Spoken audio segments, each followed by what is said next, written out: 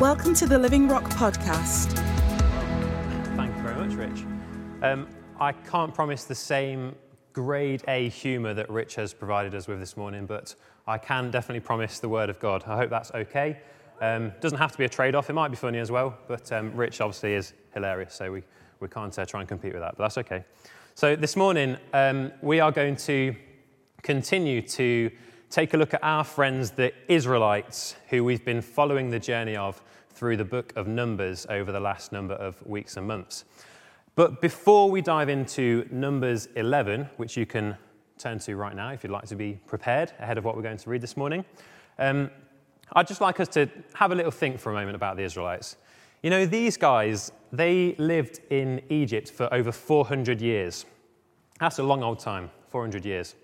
And when Moses led the Israelites out of Egypt, at that point, all of the people that were there, all they would have ever known for their whole life was slavery and oppression and hardship and intense labor day after day with very little let up. Of course, God and Moses led the people out of this, and he had a plan to bring them into something much, much better, a much better life, a life of sign and wonder and miracle and provision, and the testing and the teaching that would go along with all of this. And one such way that God brought about miraculous provision whilst testing and teaching the Israelites was by raining down this strange substance from heaven called manna.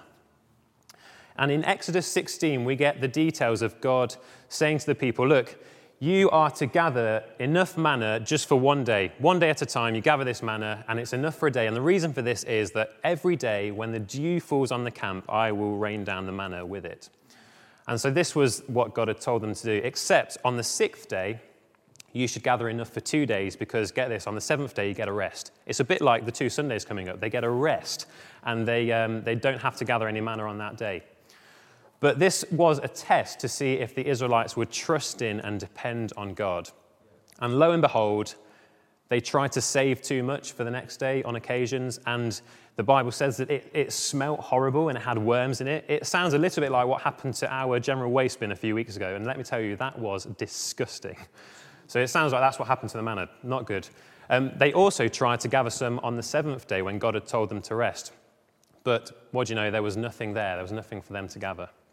And this mannatastic lifestyle carried on for a number of weeks and months until eventually the Israelites, they got a grumbling. They started to grumble. And that's where we pick up the story in Numbers chapter 11 and verse 4. So let's take a look. It says, contemptible people among them had a strong craving for other food. The Israelites cried again and said, who will feed us meat? We remember the free fish we had in Egypt, along with the cucumbers, melons, leeks, onions, and garlic. But now our appetite is gone. There's nothing to look at but this manna. And then from verses 7 through to 17, you read that Moses looks around and the people are crying at the entrances of their tents. And Moses is having a really bad day, and he cries out to God. He says, God, what are we going to do? They're crying out for meat, and I don't know what we're going to do. Help, God. And in verse 18, God says to Moses, tell the people, purify yourselves in readiness for tomorrow, and you will eat meat, because you cried before the Lord, who will feed us meat? We really had it good in Egypt. The Lord will give you meat, and you'll eat. You will eat not for 1 day, or 2, or 5, or 10, or 20 days, but for a whole month, until it comes out of your nostrils and becomes nauseating to you. Can you imagine just a couple of sausages dangling out of the Israelites' nostrils? That's what I imagine it must have looked like. This weird. Why? Because you have rejected the Lord who is among you, and cried to him, why did we ever leave Egypt? But Moses replied to God, I'm in the middle of a people with 600,000 foot soldiers, but you say, I will give them meat, and they'll eat for a whole month. If flocks and herds were slaughtered for them, would they have enough? Or if all of the fish of the sea were caught for them, would they have enough? The Lord answered Moses, is the Lord's power limited? You will see whether or not what I've promised will happen to you. And then in verse 31, we see exactly what happened. It says, a wind sent by the Lord came up and blew quail in from the sea. It dropped them at the camp all around 3 feet off the ground, about a day's journey in every direction. The people were up all that day and night, and all the next day gathering quail. And the one who took the least gathered 50 bushels. And they spread them out all around the camp, and while the meat was still between their teeth, before it was even chewed, the Lord's anger burnt against them. And the Lord struck them with a very severe plague, and they named the place Kibroth Hattaavah, which means graves of craving, because there they buried the people who had craved the meat. Our mates, the Israelites, having a good old time in the wilderness. It's a weird story, isn't it? It's a strange story. But what we have here is the story of a people who, overwhelmed by the uncertainty of the time that they lived in, failed to enjoy the fullness of what God had for them.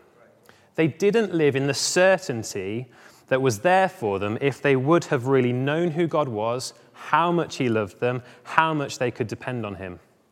They wanted control over dependence, and it didn't really work out too well for them.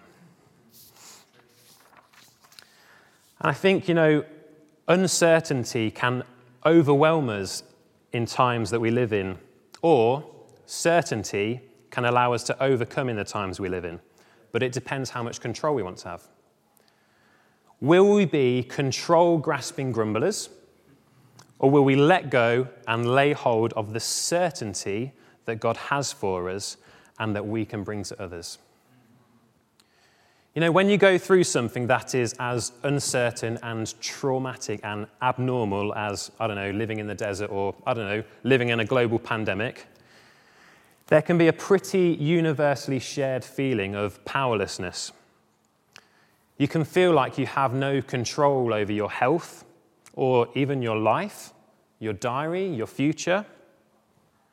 And I heard from someone recently that what almost all people do, regardless of their personality type, when they feel powerless, is grasp for control. People generally don't like feeling that they're not in control, do they? And so this uncertainty, which leads to this feeling of powerlessness and this lack of control, can bring about in us attitudes and actions that are our attempts to regain some sort of control. It might be that we get caught up in conspiracy theories, thinking that what's going on is actually not real, so that at least we can stay in some sort of control. Or it might be that we have an obsessive reading of the news time after time after time after time every day, so that we can know what's going on and predict the future, so that we can at least say that we have some sort of control. Or, it could be like a really excessive investment in diet or exercise or organization or routine to try and bring order and, at least in some areas of our life, regain some kind of control. All of this can ring true, can't it? And it rang true for the Israelites too. They were living in a time of great uncertainty, and they definitely weren't in control.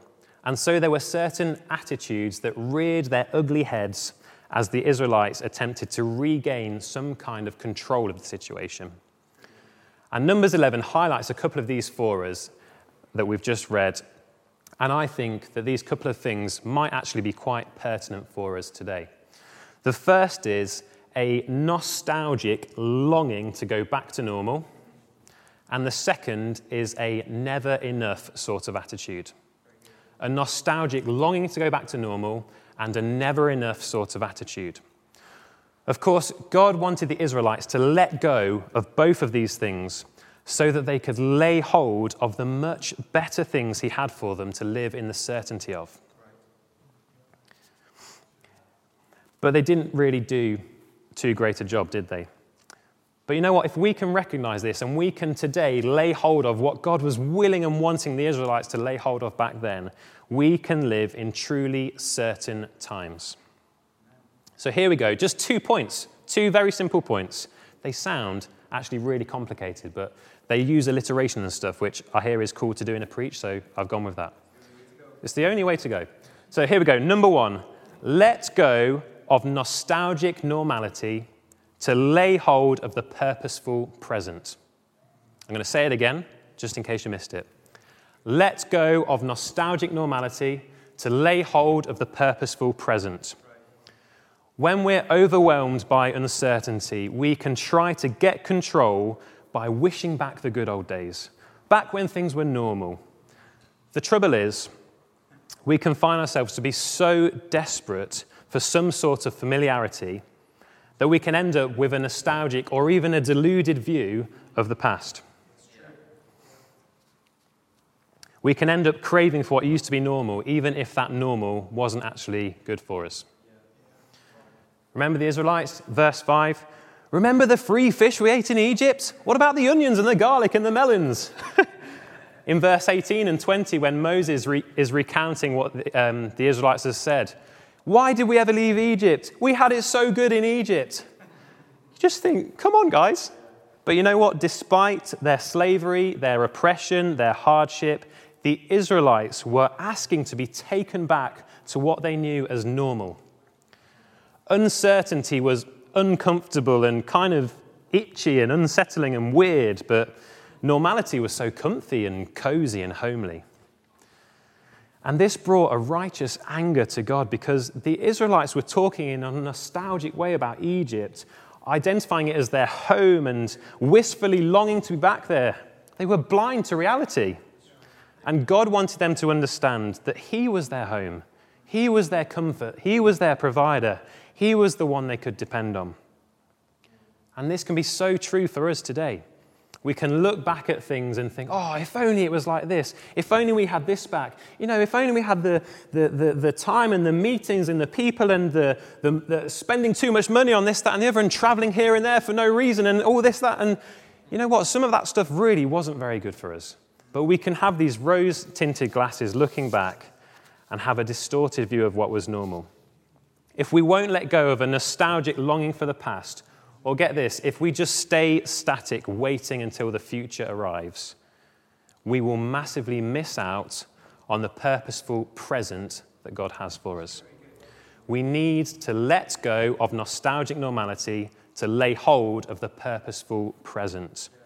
Because it's in the purposeful present that there is so much certainty for us. And there's so much certainty that we can bring to others as well. It's as we press into and depend on God today that we are assured of who He is and of His incredible consistencies in His nature. He's always good. He's always faithful. He's always sovereign. He always provides. He always cares. And these truths bring us such incredible peace, hope, assurance, and certainty. Amen. And it's in this purposeful present as we press into God today that He points us to who we are in Him. We are a people of peace, hope, assurance, and certainty. And being confident in this doesn't merely allow us to rise above the situation that we're in, saying, oh, you know, well, I'll just enjoy this certainty that I'm living in while you go on being overwhelmed by the uncertainty of the times. Not at all. We do rise above, but you know, we have within us the ability to help others in the situation as well, to be people of certainty and bring people into that. We, the church, are the vehicle of God's plan and purposes being outworked, not just yesterday, not just tomorrow, but today. Amen. And we might ask, well, what is God's plan and purpose for the earth today? What does it look like for me to live in the goodness of God's plan and purposes in this very moment? Well, let me suggest this. God's plan and purpose is that His kingdom will come on earth as it is in heaven. And God's plan and purpose is that all things work together for good. There's more beside, but those two things are so important for us today because both of those things really heavily involve us. So what does it look like to live in line with God's plan and purpose in this present moment, if that's what it means? Well, one thing we can do, one thing we should do, one thing I am certain and that I can live in the certainty of today and do is pray just as Jesus taught me to pray. Your kingdom come, your will be done on earth as it is in heaven. It's so simple but so profound. We know that in heaven, in the restoration of all things, there is no sickness. There is no pain, there is no suffering, there is no death. So when I pray, your kingdom come, your will be done on earth as it is in heaven, you know what? I'm praying, Lord, let coronavirus be wiped out in the name of Jesus. I'm praying, Lord, let there be no more pain. Let there be no more sickness. Let there be no more death in the name of Jesus because your kingdom come and your will be done on earth as it is in heaven. I am certain that that is how God wants me to pray at this moment. But you know what? I am also certain that all things will work together for good. I am certain that whilst we are in the situation that we're in, God can and will use us to bring about good in ourselves and in others around us. He wants us to get alongside others and help them through this situation as well.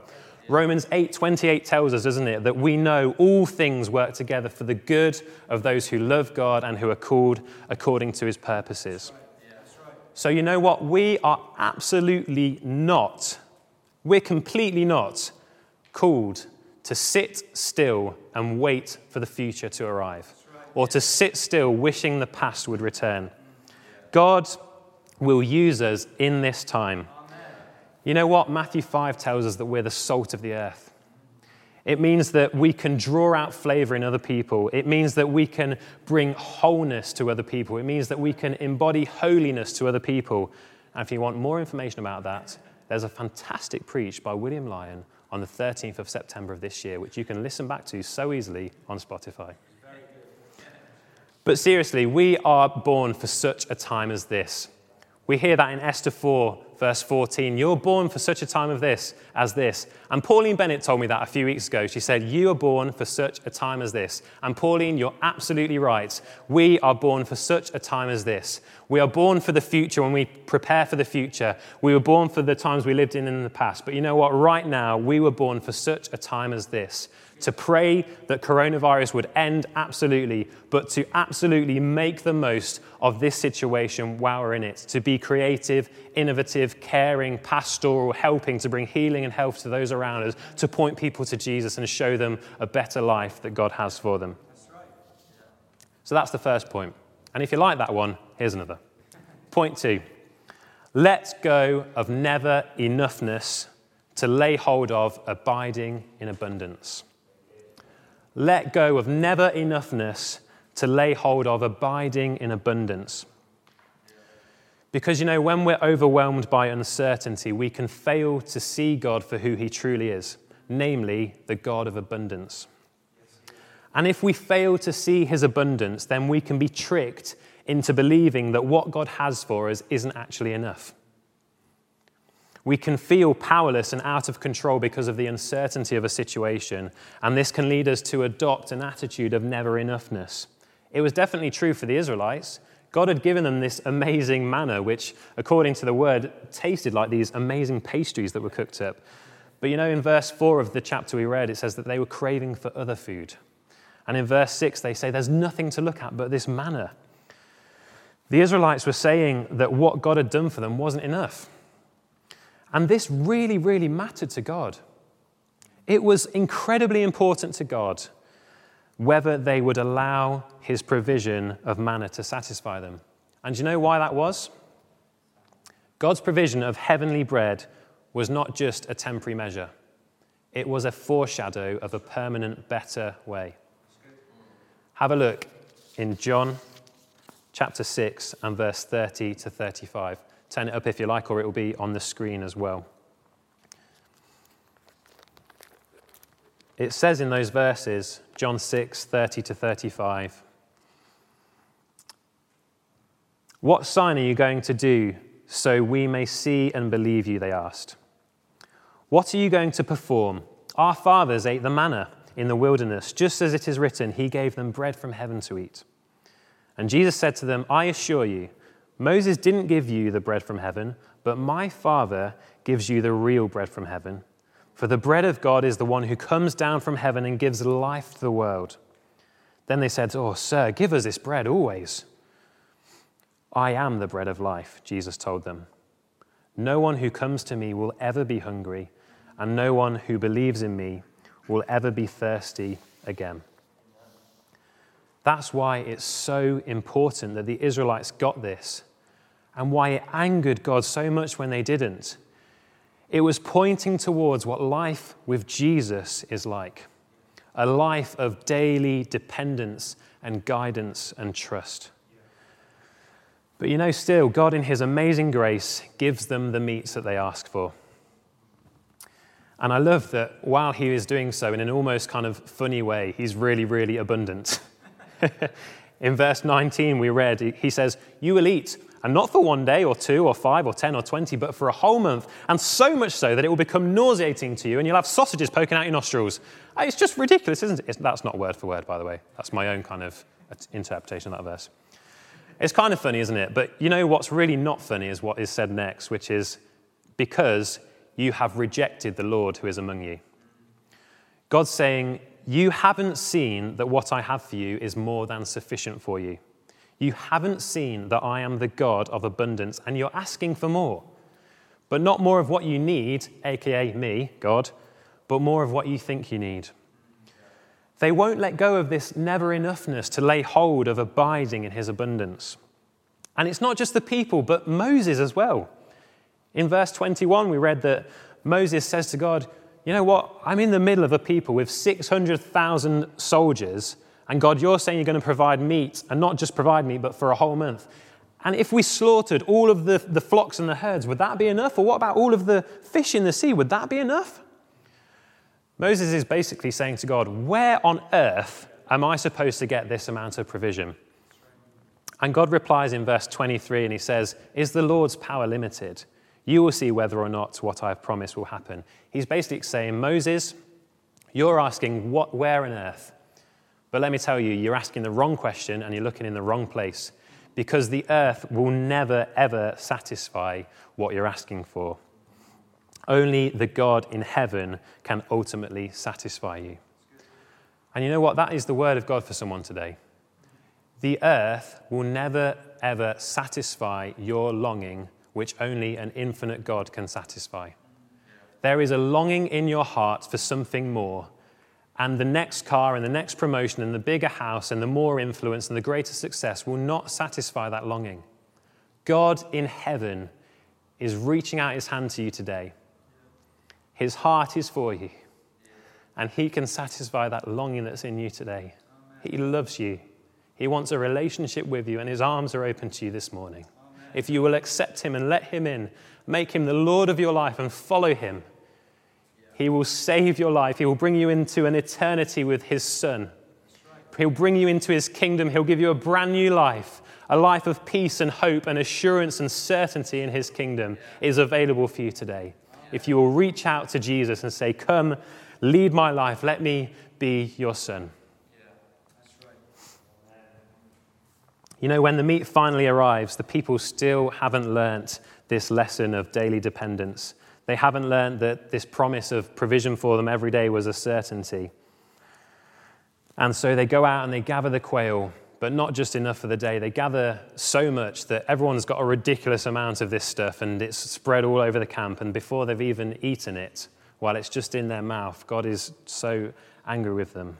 They refuse to trust that God had daily provision for them. They wouldn't let go of never enoughness to lay hold of abiding in his abundance. But the fantastic news is that we absolutely can. We can live in certain times by abiding in God's abundance. And I think just briefly, there's a couple of things that we can do to do that. And again, the prayer that we read in Matthew 6, the Lord's Prayer, is so helpful for us because a couple of verses later, it says this, give us today our daily bread. And I think I had always thought of that as, Lord, today feed me from your word. And it is that, it is that, absolutely, but it's so much more. If Jesus is the bread of heaven, then we can really go to work with this prayer and we can say, Lord, Jesus, give me today of your abundance. Give me today of your provision for me, of your revelation, of your peace that you have. Lord, give to me of your health, of your power to heal others. Lord, give me a dependence in you today, an abiding in you today, a walking with you, an ability to be guided by you. All of these things that we know of Jesus and who he is and how we can relate to him. Lord, give me my daily bread. Give me you today, Lord. Give me all that I need of you. And then we have this wonderful promise to back it up. 1 John 5:14-15 says, now this is the confidence we have before him. Whenever we ask anything according to his will, he hears us. And if we know he hears whatever we ask, we know that we have what we have asked for. God hears that prayer, Lord, give me today my daily bread. It's so in line with what he wants for us. He hears it and he is ready to answer it.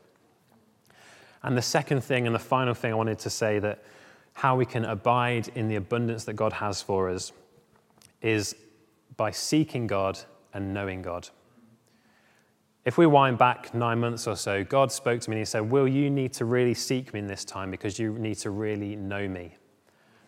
And I thought, well, that sounds simple enough, but what God was really saying is put your roots down deep, deep, deep into who I am. Be so assured of who I am. Be so certain of who I am, of what my promises are, of who I've made you to be. Because he showed me a picture of a crop that was rooted in the ground. And the deeper the roots went, the stronger the wind of the Spirit could blow on this crop to push it in the direction that he wanted to take it into. And he said to me that the deeper your roots go, the stronger I will be able to blow you into the purposes I have. And I really believe that God is a God of abundance for us today, and that he has abundance for us. And he will push us and take us into his abundance as we seek him and know him, as we are rooted down deep into who God is. He has the ability to not uproot us by pushing us into the excitement and all that he has for us to come. So, there is much for us to do today. As I hope you have picked up, there's much that we can do to make the most of the purposeful present and to abide in his abundance. And it comes by letting go of a couple of things. Ultimately, it's a letting go of control, because guess what? God is in control. Amen. God is in control. And so I just wanted to read this psalm in closing. It's not on the screen for you, but the reason for that is I wanted to ask if you would mind closing your eyes while I read this, because I think this will be really helpful for us just as we finish off. It's Psalm 84, and I just pray, Lord Jesus, that by your Holy Spirit, your word would speak to everyone that hears this right now. Lord, that you would give us a greater assurance in who you are, that we would live in certain times because we're so rooted, we're so satisfied, we're so abiding in your presence today, Lord, that we live each day guided by you, depending on you and trusting in you. In Jesus' name, amen. How lovely is your dwelling place, Lord of hosts. I long and yearn for the courts of the Lord. My heart and flesh cry out for the living God. Even a sparrow finds a home and a swallow a nest for herself where she places her young near your altars, Lord of hosts, my King and my God. How happy are those who reside in your house, who praise you continually. Happy are the people whose strength is in you, whose hearts are set on pilgrimage. As they pass through the valley of Baca, they make it a source of spring water. Even the autumn rain will cover it with blessings. They go from strength to strength. Each appears before God in Zion. Lord, God of hosts, hear my prayer. Listen, God of Jacob. Consider our shield, God. Look on the face of your anointed one. Better a day in your courts than 1,000 anywhere else. I would rather be at the door of the house of my God than to live in the tents of the wicked. For the Lord God is a sun and shield. The Lord gives grace and glory. He does not withhold the good from those who live with integrity. Lord of hosts, happy is the person who trusts in you. Amen. Thanks for joining us today. Search for us online and get information about upcoming events and more great teaching.